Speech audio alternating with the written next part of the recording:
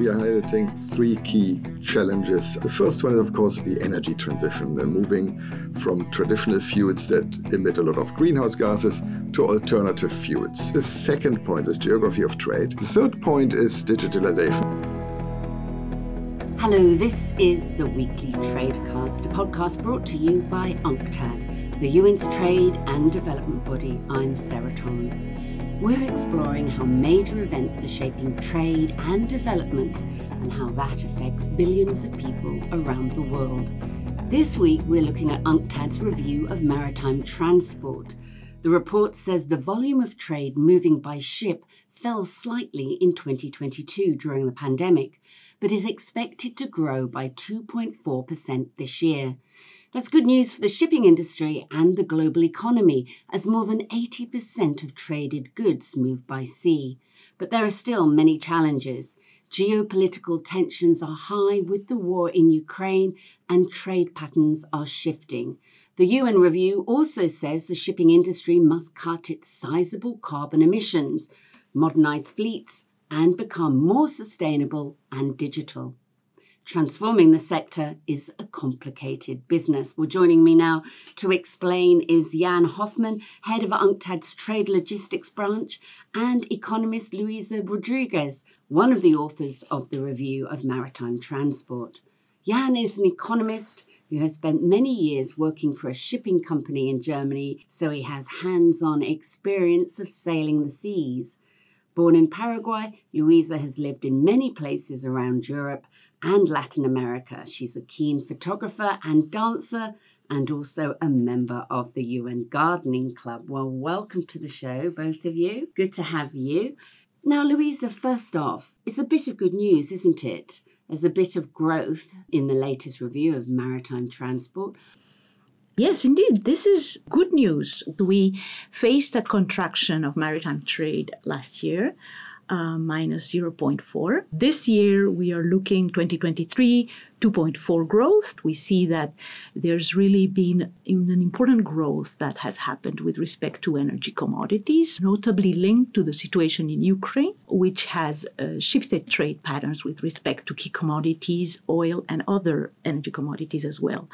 Other sectors have behaved differently. Bulk commodity trades and also container shipping have faced slower growth. And this is linked to this global economic context. We have faced a significant slowdown in past years, and this has impacted consumer spending. But there is a context of a lot of uncertainty because of those geopolitical tensions. There are also trade tensions. Where are we going from here? We are looking to an uncertain scenario with higher volatility. Right. Well, with so many uncertainties, Jan, what are the major factors that will shape the shipping industry over the next few years? Yeah, lots of positive trends recently, but we are highlighting, I'd say, three key challenges. The first one is, of course, the big transition, the energy transition, moving from fuels, traditional fuels that emit a lot of greenhouse gases, to alternative fuels with different ambition goals. So this we like to call the green transition, but it should also be just and equitable, because during this transition, smaller, poorer, more vulnerable countries that are further away, the small island states, they will be more negatively, more strongly affected. We must do this transition, but it implies many challenges. With the data on record, several commodities are going longer distance than ever before from the data we have the last 2-3 decades. So the typical distance a ton of grain or a ton of oil travels today is higher than for the last decades where we have data, which has to do, of course, with politics, with the war in Ukraine, with new trends. So it's really about trading with partners you want to trade with. So that's a second point, this geography of trade, which leads to also more demand, more ton miles, because for the ship owner, it's not only important how many tons of cargo he or she gets, but also how much business you can make with it, how far that goes. The third point is digitalization. It's really more of an opportunity, and there was a lot of push for reforms, for improvements during the pandemic. So this has led to a push also for more needs and investment in digital solutions. So, Luisa, what are the recommendations from the report on how the industry should be working to cut carbon emissions and modernize fleets of ships and become more sustainable? Key recommendations are about investing, collaborating, and raising awareness and raising transparency about those issues involving decarbonization. This is about a complete transformation of operations in a whole industry. We are engaged in this process already for several years, but in many aspects, the process is incipient. Let's think about this use of alternative fuels in the fleet requires a lot of investment. So that is a challenging recommendation. There is a lot of uncertainty in connection with which direction to follow in order to do these investments. And this uncertainty relates to regulatory aspects. They also relate to the way these technologies are developing and understanding which ones are the winners and picking the winners.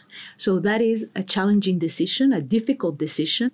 We are talking about scaling up in order to be able to make a difference. So we're talking about a lot of money, and that's where the investment comes in a context of uncertainty. There is an issue of having a certainty linked to an international regulatory framework that provides clarity in terms of which way to follow. So this we mentioned in the report.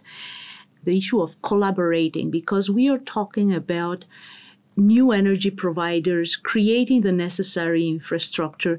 So collaborating within the industry and with other industries. We are talking shipping and energy. We are talking public and private. We are talking government to government. We're talking government to companies. I think also very important is the issue of reskilling the human resource in order to deal with, for instance, these alternative fuels, which may be more volatile, require different standards in terms of handling those fuels.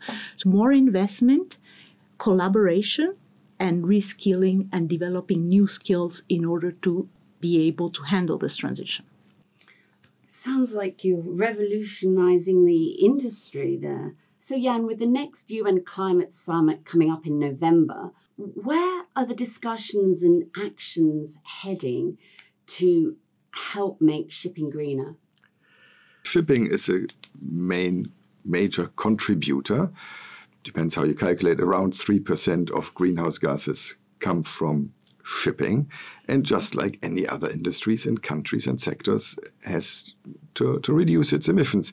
Decisions have been taken at the International Maritime Organization with new goals, ambitions. Now, is the glass half full, half empty? I still feel that some of these goals and ambitions are still too vague. There's wording like around 2050 we need to achieve this or that goal through technical measures or economic measures. So, coming back to what Luisa said, this uncertainty which the ship owner, the investor, the shipyards are confronted with is still there. And this leads to this real big challenge that we may not have enough cargo carrying capacity, say ships and ports and energy and bunkering for this transition, because the investors are waiting. They are not sure what will be the carbon price in future, what will be the price difference between traditional fuels and alternative fuels, what will be the different regulations. So right now, and we report on this in the review, we look at the average age of different ship types, and it's really not good. So a key issue you asked, what are the discussions, actions? An important discussion that is taking place is about so-called economic measures, which are not traditionally the type of measures taken in shipping. An economic measure really is an incentive, a price difference, a levy, a contribution that has two key benefits and objectives, why this may be agreed upon. First, it's the one thing apart from a command and control instruction that you must build this or that ship or that use this technology or go at that speed, but it makes the alternative fuels economically competitive. And the second potential advantage there is the funding generated from such a mechanism can be used to help the most vulnerable weaker, further away economies that would otherwise be more negatively affected by this transition. I started out with this danger that we have this transition and some countries will be more negatively affected. In other sectors, other industries, and what's agreed under Paris, you can give poorer, smaller, more vulnerable countries different goals. This is not possible because shipping is so international. So in shipping, it is not practical to have different regimes in different regions. This is why we need another mechanism, some other mechanism, to make this transition green, but also just and equitable. And to make it just and equitable, we need funding. And this funding can be generated by this economic measure. So this is a key discussion that is taking place, how to make this transition, as I said, green and just at the same time. Luisa, Jan has been talking about funding, and that's the big question, isn't it?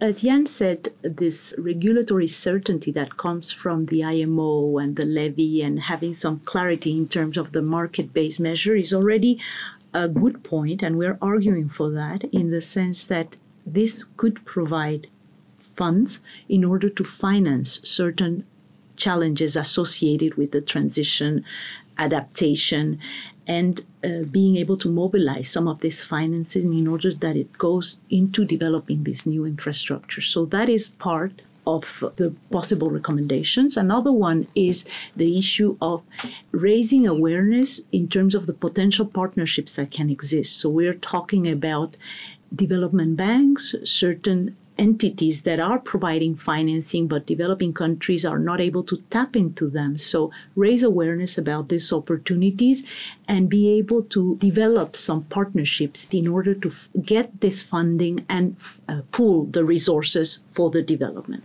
Well, from what you've both said, this is not an easy transition at all. What twists and turns will there be for maritime trade, Jan, and the global economy too?